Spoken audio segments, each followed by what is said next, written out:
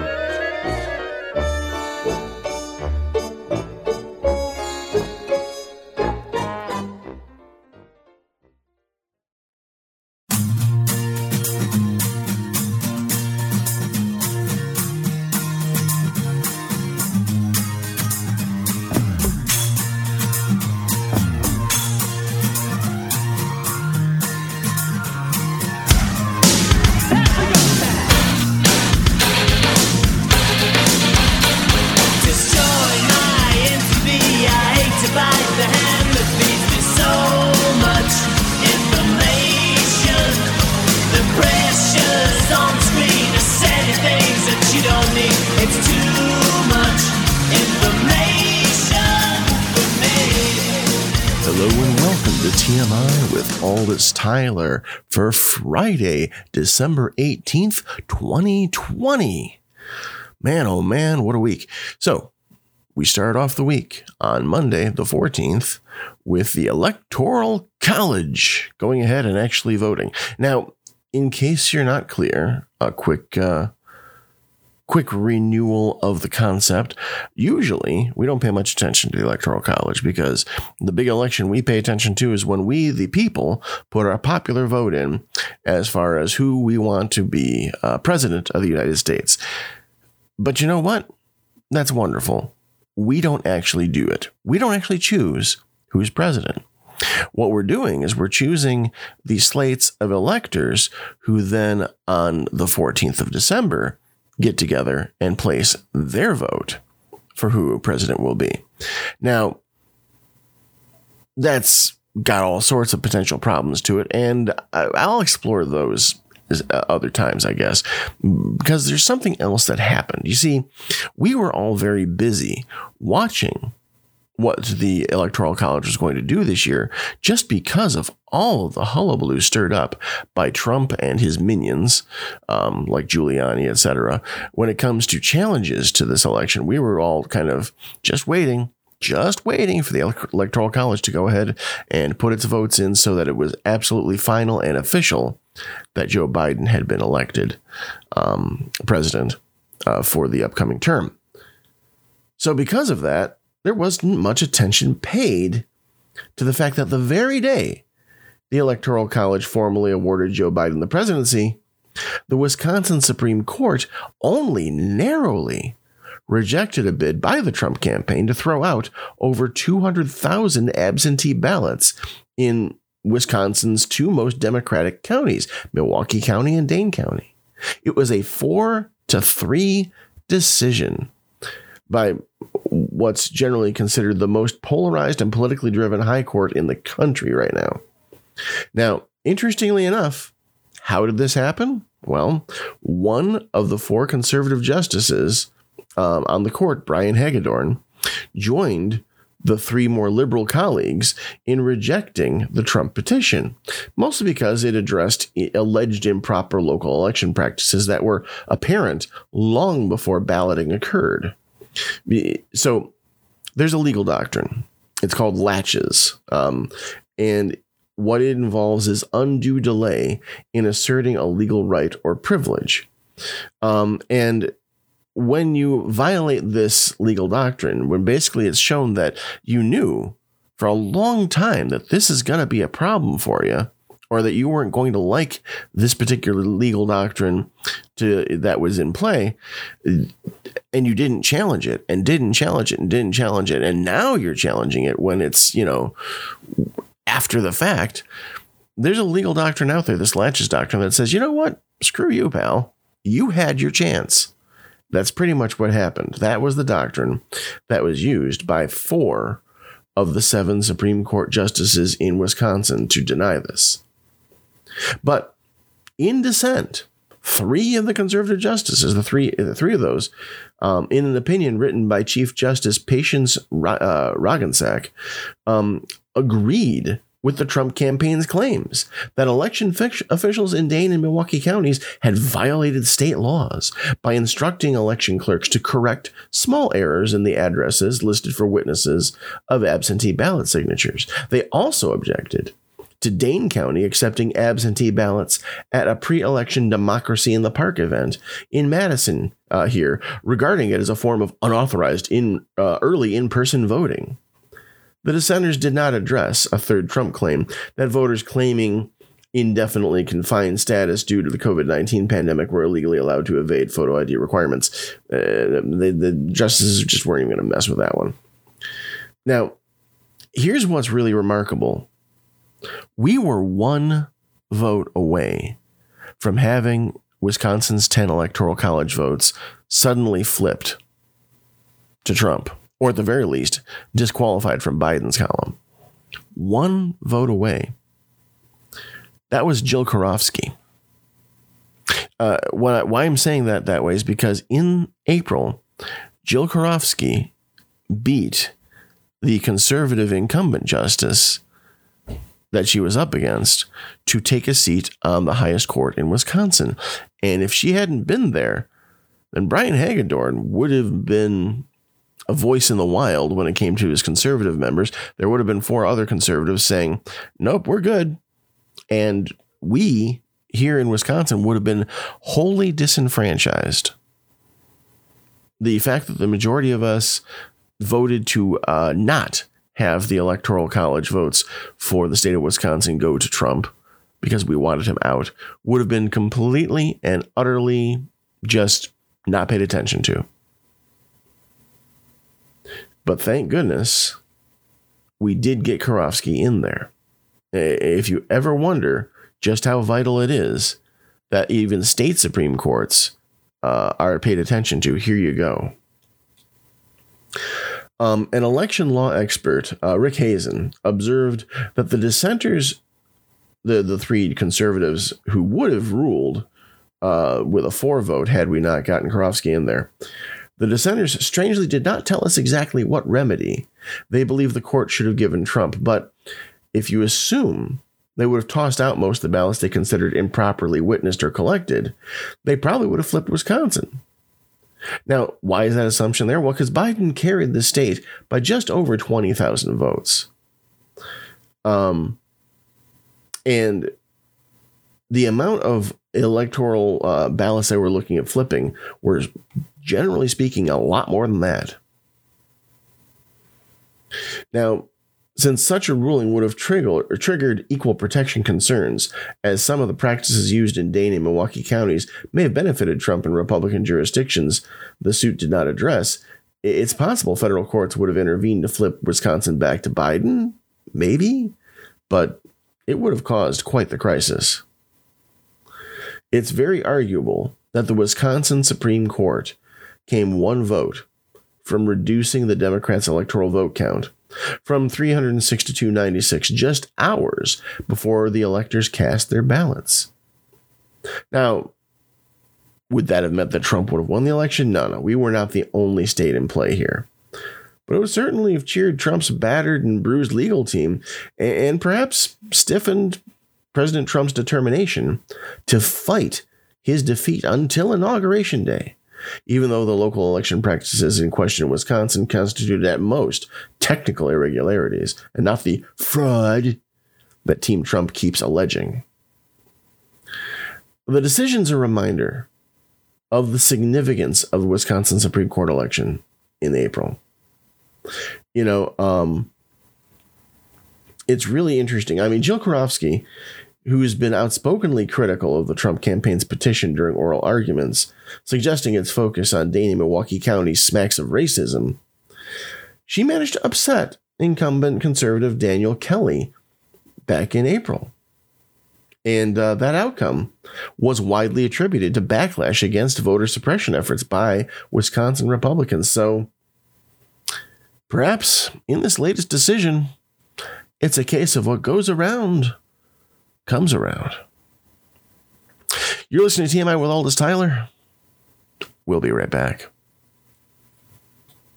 I imagine that right now you're feeling a bit like Alice, tumbling down the rabbit hole.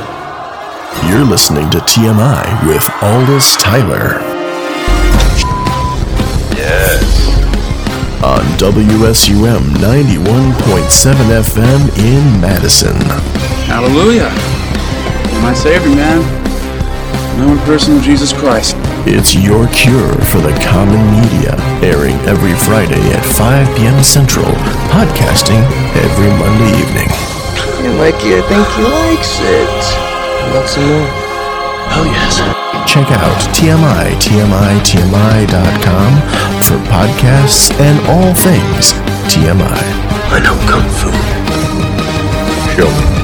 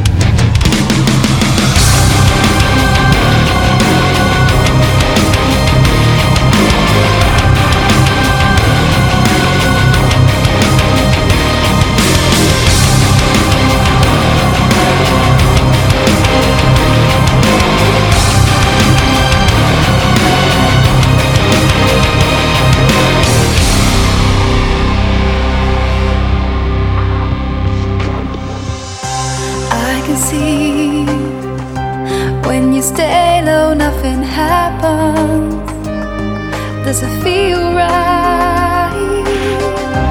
Late at night, things I thought I put behind me on my mind. I just know there's no escape now. Once it set its eyes on you, but I won't have to stare it in the eye. Stand my ground, I won't give in. No more denying, I gotta face it. Won't close my eyes and hide the truth inside. If I don't make it.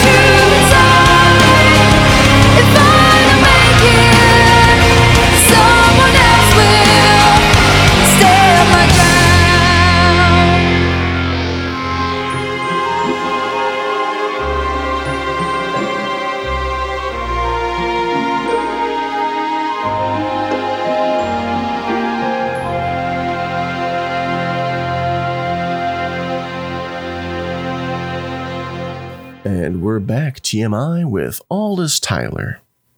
Now, a lot of people don't know that there are a spectacular array of things that are not actually written anywhere in law, but are just common practice that, basically there are gentlemen's agreements, if you will, and just traditions that are followed that have absolutely nothing to do with anything written in the Constitution, or even for that matter, just in the very flexible and changeable bylaws that govern certain institutions in our country. For example, you may know that one of the biggest nightmares that we've had, politically speaking, is Mitch McConnell being in charge of the Senate. And why is he in charge? Well, because the Republican Party has held the majority in the Senate. He's the majority leader, so he gets to say, as the presiding member, he gets to say what votes go to the floor, what votes don't. He's been able to sit on and essentially kill bill after bill after bill that the House has put out there. It's been a mess. It's been a mess. And right now, if we don't get Georgia both of the Senate seats on January 5th, he's going to remain the majority leader. Oh my God. We are going to have at least another 2 years, at least, until the next Senate elections happen, where he's going to absolutely be the majority leader. It's going to be a nightmare continuing. And, Biden doesn't fight much, right? But wait a minute. What if I told you... Here we go with the good old, what if I told you? That never actually happened in The Matrix. What if I told you that Mitch McConnell is not the presiding member of the Senate? No, not anywhere that's officially written down. He's not. That is a gentleman's agreement and can be disregarded just that easily. Now, in a guest column by Lisa Marie Kerr over at the Prevail blog by Jeff Ollier, she actually outlines this pretty well, saying America's Congress is now wholly disabled by the whim of one man elected in one state. Mitch McConnell has rendered the Senate a legislative nullity. He's functionally amputated an entire chamber of Congress, and he's used that mutilation to erase the House as well. Hundreds of needed bills languish undebated, unvoted. Pandemic relief, election protection, immigration, and tax reform, these urgent House-passed priorities never reach the Senate floor, while Trump blithely cages infants and doles out needed medicines and hospital beds to his crime cronies. But whether or not the runoff elections in Georgia go the way of the Democratic Party, I've got good news for you. After January 20th, 2021, Mitch McConnell could be a much smaller problem than he has been. See, gridlock is a relatively new crisis in the U.S. Congress. It might be hard to believe, but it is. The Senate used to work better and was designed to work better. Once seated as the Senate's constitutional presiding officer, Vice President Kamala Harris can break gridlock by recognizing any senator to bring any House-passed bill to the floor. She can do that without altering any Senate rule with a procedural vote or anything, and she should. So Vice President Harris will become the president of the Senate automatically under Article 1, Section 3, which also recognizes that the Senate can choose their other officers, including majority and minority leaders. But Article 1, Section 3 does not give such other officers the vice president's power to preside over the Senate, which includes the power of priority recognition. That is, allowing a senator to speak on the Senate floor and thus move a bill into debate. Now, until about, 70 or so years ago, the vice president used the presiding officer's power of priority recognition to develop the Senate into the world's greatest deliberative body, cultivating a forum for open debate and compromise that transcended partisan lines.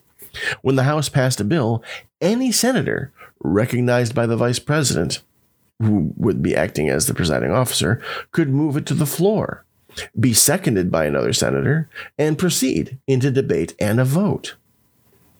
Now, the standing rules of the Senate give its presiding officer abundant power, but they do not require that the majority leader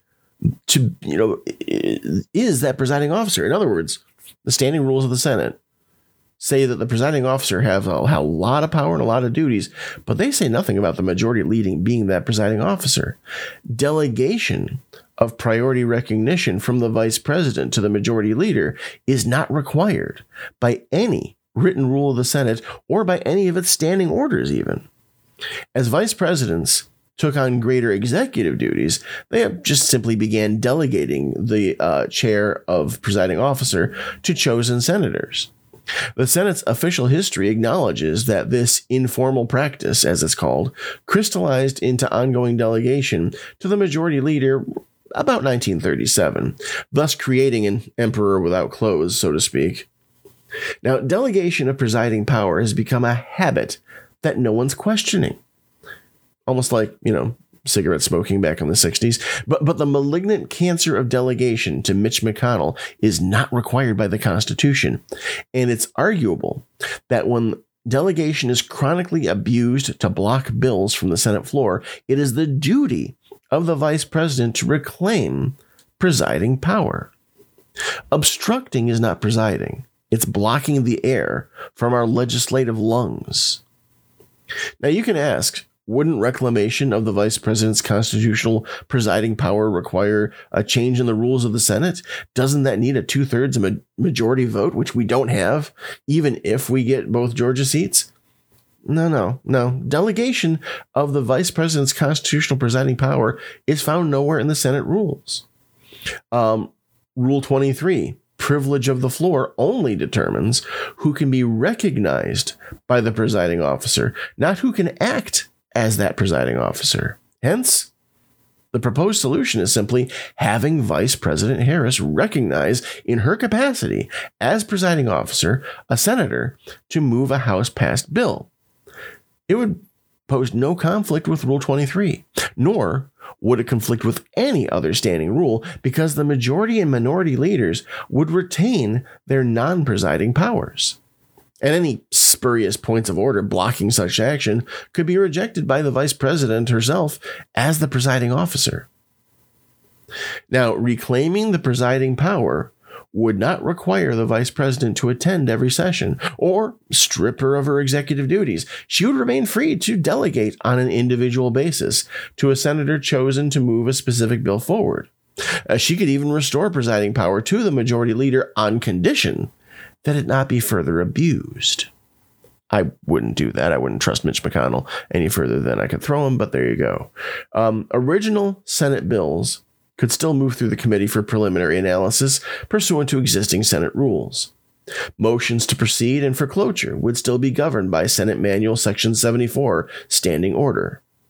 Amendments to such House bills would still proceed in conference under Cleave's Manual of the Law by precedents incorporated in the Senate Manual Section 200, etc. Can courts, would it be possible for the courts to stop the vice president from reclaiming her power to preside on behalf of the nation? Nope.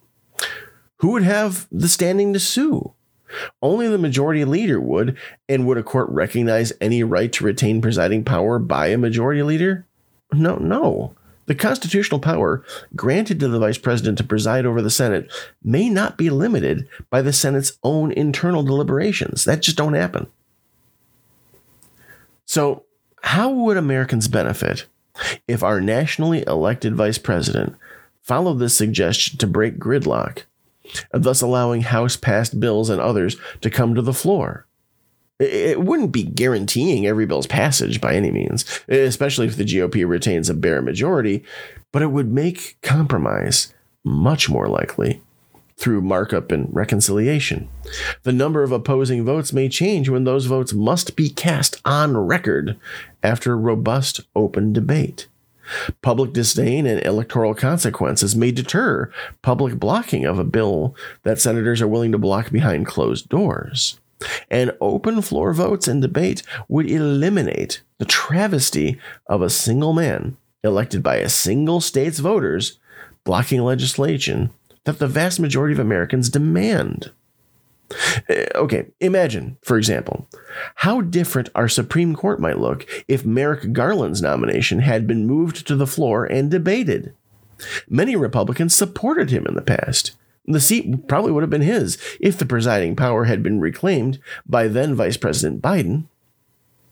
Imagine how glowing our national picture might have been if bills with genuine bipartisan support, like immigration reform, election protection, had passed both chambers during Obama's administration through a robust process of debate, amendment, and markup presided over by a nationally elected vice president, rather than dying on the bleak desk of a man who proudly declares himself America's Grim Reaper.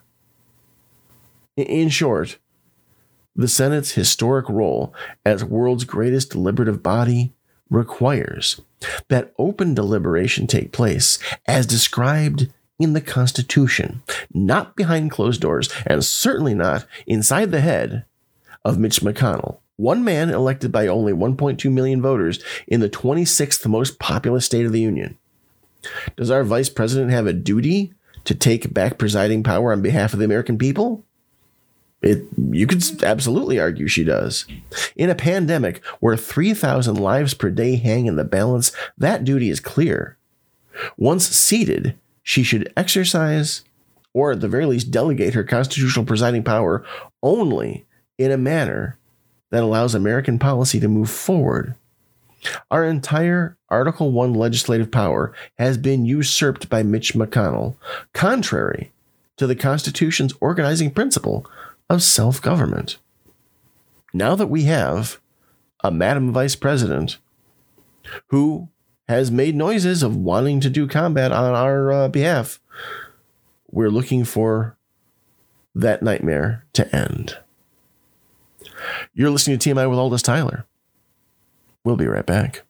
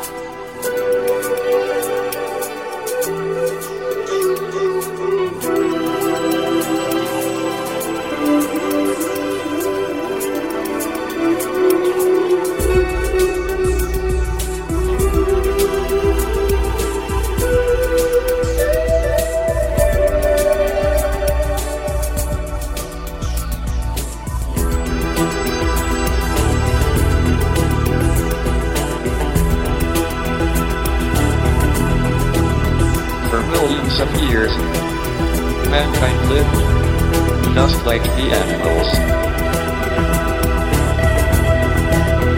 Then something happened, which unleashed the power of our imagination.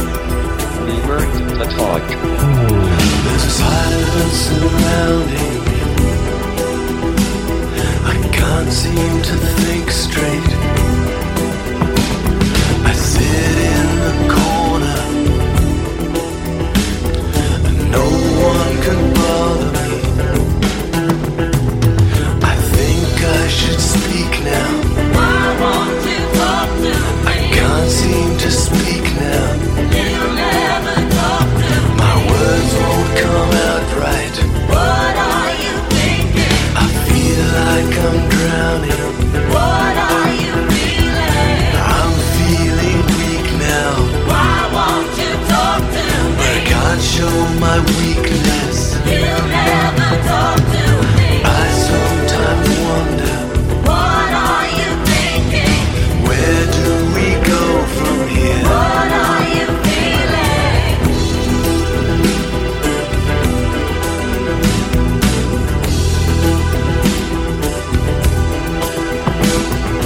It doesn't have to be like this. All we need to do is make sure we keep talking.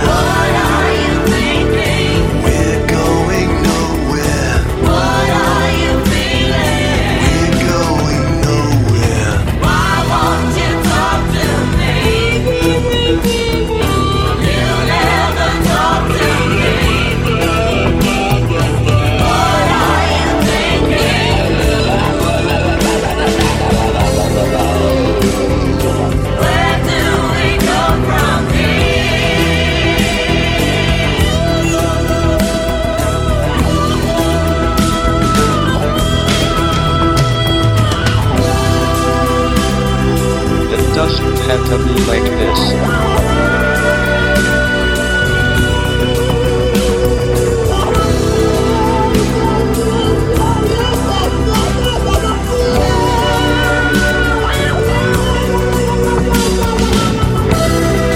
All we need to do is make sure we keep talking.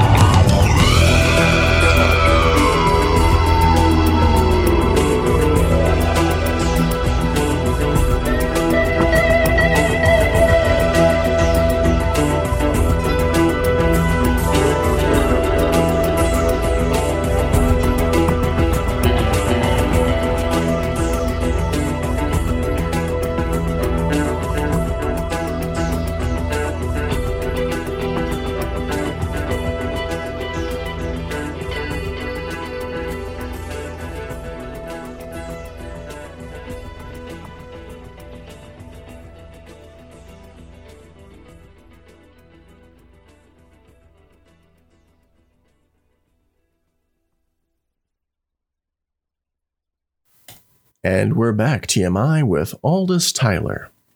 So for the past couple days, Sasha Abramsky over at Truthout has been publishing a series on the uneven burdens of COVID-19 and how it's affecting more harshly on some people than others.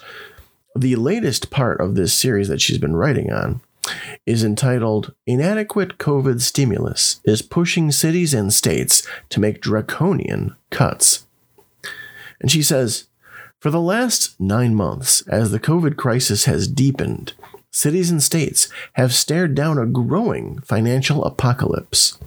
In the first bloom of the crisis, those cities and states that had managed to put aside extra dollars during nearly a decade of economic growth used up their hard-won rainy day funds. Then they began juggling numbers, using accounting tricks to lower current spending obligations without actually reducing jobs and services. And then, when they ran through their grab bag of tricks, they had to begin cutting services. For cities that hadn't experienced the sorts of booms that had generated such wealth in, say, New York or San Francisco in recent years, already hard times began suddenly to be much harder. Just before the pandemic shut U.S. cities down in March, researchers with the Brookings Institute reported that many mid-sized metro areas were performing far worse economically than were the megacities, with their local economies and labor markets growing at a lower rate than their larger neighbors, and with poverty declining at a slower rate. In the latter part of the decade, 2010 to 2020, population growth, and with it economic muscle, in many of the U.S.'s largest metropolises also slowed significantly, and that was a study done just before COVID hit. When COVID hit, all the vulnerabilities that had been growing, largely unnoticed, beneath much of the U.S.'s urban surface for several years burst forth into the open. The math, it's pretty straightforward. As tourism, hotels, restaurants, entertainment venues, ticket sales to sports events, conventions, and so forth dry up in the face of the pandemic, government revenues implode. Less jobs, less consumption means less income tax, less sales tax revenues. And that in turn means cuts to jobs and services at the city and state level.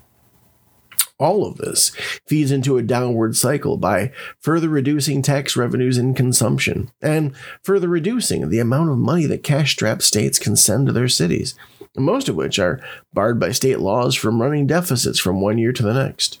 Oh yes, by the way, if you wonder why more states haven't attempted their own version of Medicare for all, it's because they need to apply a little bit more imagination than, say, the federal government would have to in order to attempt it. Because the federal government is allowed to run at a debt and a deficit, no problem. But individual states, there are currently only 2 out of 50 states and D.C. There are currently only 2 that don't have any either laws or constitutional amendments against running a deficit. And that's Wyoming and South Dakota. 2 states which you probably won't be expecting to see trying to run universal health care for their citizenry. Every other one has to be balanced budget year after year, either weak or strong regulations thereof, but most of them strong and most of them constitutional for that state. It's rough. Anyway, back to this. In April and May, 1.5 million workers were either laid off or furloughed by state and local governments around the country. Back then, the National League of Cities found that 2,100 cities were facing budget shortfalls and strategizing ways to impose cuts to make up for these lost dollars. Since then, that number has almost certainly increased. It was at least in part in response to this cascading fiscal crisis that the House of Representatives passed their first HEROES Act. You remember way back then in April, which would have freed up trillions of dollars in federal spending to counter the economic impact of the pandemic. Several $100 billion of that would have been used to backstop city, county, and state governments so as to minimize the scale of the cuts. It would have protected education, transport infrastructure, and the jobs that go with that. Cultural institutions, libraries, as well as more prosaic but vital functions like firefighting, park maintenance, garbage collection, all that stuff. But with GOP lawmakers increasingly reluctant to sign off on another big spending package, especially one that was seen, rightly or wrongly, by their base to disproportionately benefit Democratic-leaning big cities that had shut down large swaths of their economy as a public health response, the HEROES Act wasn't taken up by the GOP-controlled Senate. Predictably, the result has been catastrophic for cities and states, and the scale of the cuts envisioned at the year's end surpasses anything proposed back in the spring. A report released in early December here by Boston University's Initiative on Cities found that only 13% of mayors in the country believed small businesses in their jurisdictions had received enough federal relief. Large numbers believed that their rental markets would leave residents particularly vulnerable for the next couple of years, and that public transport and cultural institutions would remain deeply vulnerable through 2021. A fully 45% of these mayors believed they would be forced into dramatic cuts to schools over the coming year. 6 out of 10 believed that even after vaccines were distributed, downtown office space in their cities would remain less desirable. And since those economic cores provide a large part of their tax base, that would mean continued long-term economic pain for cities. Los Angeles, for example, it's lived under varying degrees of lockdown and has seen vast parts of its economy shuttered for the entire duration of the pandemic, is facing a $650 million budget deficit for the coming fiscal year. And city analysts predict that number will increase before the health crisis ends. As a result, LA's city government is proposing the elimination of more than 800 jobs, most of them in the police department. Well, if you want to defund the police, start there, I guess. Now, that's less than the nearly 2,000 jobs initially proposed for the acts, but still a crushing blow to the city, the country's second largest city. What Los Angeles is proposing isn't a carefully thought through defund the police strategy, by the way, with investments in social services and mental health services to offset that, and other public expenditures replacing the dollars cut from the police force. Instead, it's just a reaction to the fact they don't have money, a desperate cost-saving measure. And even with these cuts, the city's still going to have to impose furloughs, equal to about 10% of workers' wages, on thousands of additional employees. There's just no way to interpret this other than LA is facing a huge reduction in public services. In Jacksonville, Florida, both the Public Defender's Office and the State Attorney's Office are facing cuts of millions of dollars, impacting the ability of the city over the coming years to hold trials in a timely manner. Good old Chicago, nearby here, Mayor Lori Lightfoot is proposing the elimination of up to 500 city jobs and the furloughing of thousands of additional workers. At the same time, the Windy City is trying to plug a burgeoning hole in the city's budget with emergency increases to property taxes and gas sales taxes. The crisis runs the gamut, from the biggest public institutions in the country to some of the smallest.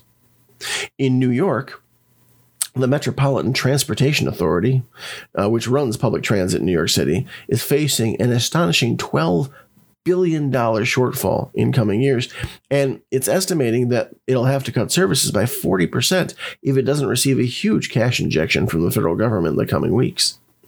Meanwhile, Pew Charitable Trusts has reported on small water utility districts heading into insolvency due to the large number of customers who could no longer afford to pay their water bills. In some rural areas of North Carolina, the researchers found, up to half of water customers were behind on their bills as a result of the pandemic and the economic dislocation that has accompanied it. Pretty much pick any local jurisdiction anywhere in the country, and draconian cuts to services are on the table as we head into 2021. Belatedly, Congress seems to be acknowledging the scale of the crisis. 7 months after the House passed the HEROES Act and the Senate promptly tabled the bill, legislators are finally scrambling to craft a drastically watered-down relief package worth about $908 billion, about one-third of the HEROES Act, so as to avoid an economic cliff over which tens of millions of impoverished Americans could topple during the Christmas week. That's next week, when existing benefits passed in earlier pandemic relief packages run out, and to partially shore up collapsing city and state services. The proposals being pushed by a handful of moderate middle senators are, of course, better than nothing, but they have huge shortfalls. Analysts at the Brookings Institute and elsewhere have calculated that states and cities are facing a financial gap of roughly $500 billion over the coming years. But the package proposed by the moderate middle of these last days of 2020 includes only about $160 billion in assistance to these entities. And even that is $160 billion more than Mitch McConnell and most of the Republican leadership want. McConnell has, after all, spent much of the past year opportunistically railing against bailouts of Democratic states' pension systems, of big city social programs, of union-protected jobs and wages, and so on. At one point earlier this year, McConnell, playing to his conservative base, even stated that he would be quite content to see states go bankrupt. With or without congressional intervention, at this point, much of the damage has already been done. Cities and states have already begun slashing vital public services, and local leaders have already started implementing huge budget cuts on the assumption that Congress won't step up to the plate with the financial assistance they need. It's all a fittingly dysfunctional, cruel coda to a particularly brutal year. You're listening to TMI with Aldous Tyler. We'll be right back. All right, back to your hits. So what do you want to hear now? We will be victorious. Well, all right then. Look out.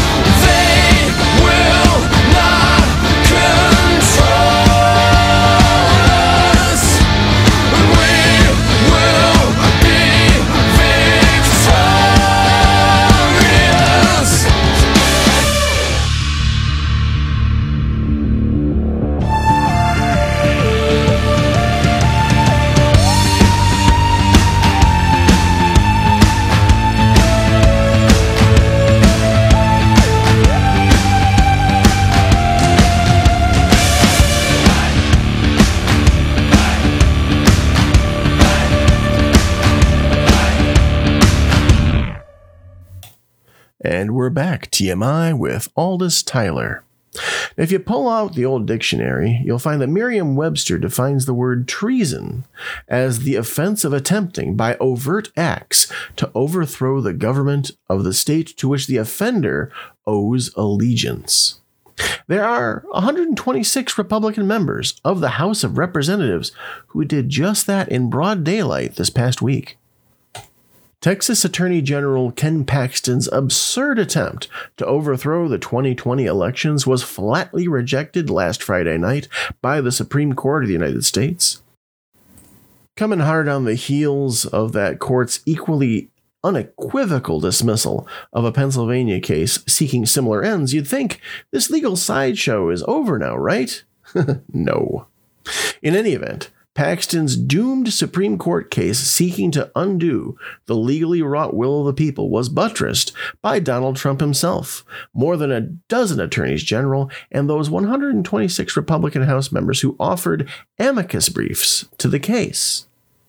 Many of the names of these democracy-despising Republican representatives are unknown outside their own districts. Robert Aderholt, for example, of Alabama, or Rick Crawford of Arkansas. There's Fred Keller of Pennsylvania, but there are more than a few doozies on the list. Minority Leader Kevin McCarthy jumped in late, joining Minority Whip Steve Scalise and Freedom Caucus Leader Jim Jordan. They represent the rancid cream of the GOP crop in that chamber, and one of their Democratic colleagues is having none of it. Long-serving Representative Bill Pascrell of New Jersey has requested that House Speaker Nancy Pelosi refuse to seat the 126 Republican House members who jumped on the Paxton bandwagon and tried to overthrow a legal election. Stated simply, Pascrell argues, the men and women who would act to tear the United States government apart cannot serve as members of Congress. He continues, these lawsuits seeking to obliterate public confidence in our democratic system by invalidating the clear results of the 2020 presidential election undoubtedly attack the text and spirit of the Constitution, which each member swears to support and defend. In conclusion, Pascrell says, consequently, I call on you, Ms. Pelosi, to exercise the power of your offices to evaluate steps you can take to address these constitutional violations this Congress, and, if possible, refuse to seat in the 117th Congress any members elect seeking to make Donald Trump an unelected dictator. Now, Pascrell's legal basis for this request is Section 3 of the 14th Amendment, often referred to as the Disqualification Clause. It says, no person shall be a senator or representative in Congress or elector of president and vice president or hold any office, civil or military, under the United States or under any state who, having previously taken an oath as a member of Congress or as an officer of the United States or as a member of any state legislature or as an executive or judicial officer of any state to support the Constitution of the United States, shall have engaged in insurrection or rebellion against the same or given aid or comfort to the enemies thereof. Now, that's a lot of words to basically say, hey, look, if you've sworn an oath to uphold the Constitution, and you're talking about congressional people or the other offices mentioned, and after that you've gone and helped support insurrection or rebellion against the Constitution or given aid and comfort to the enemies of it, you should not be here. You should not be in the seat of Congress. And it's pretty straightforward, right? Yet, at a moment when the nation's electors are working to close the deal on the 2020 election, even as threats against them are shutting down government buildings, it seems far-fetched to believe that Speaker Nancy Pelosi will run with this ball anytime soon.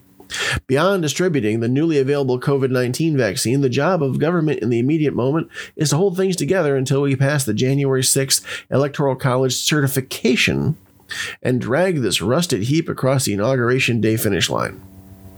Now, after that, the dragon will be gone from under the mountain. All those Republicans who hitched their wagons to Trump's scaly tail will be forced to stand alone, even when together, and explain themselves to a damaged, furious nation.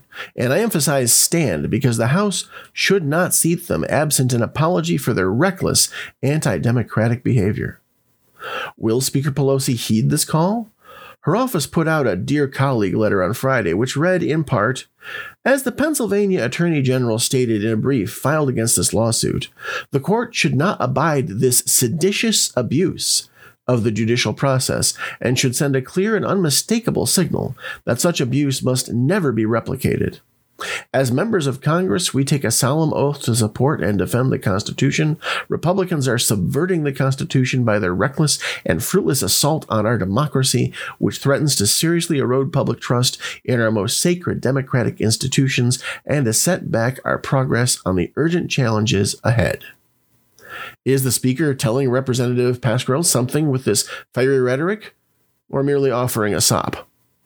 Draw your own conclusions. I find Pascrell's complaint and argument entirely fitting and true, but I'm all but certain it'll come to nothing.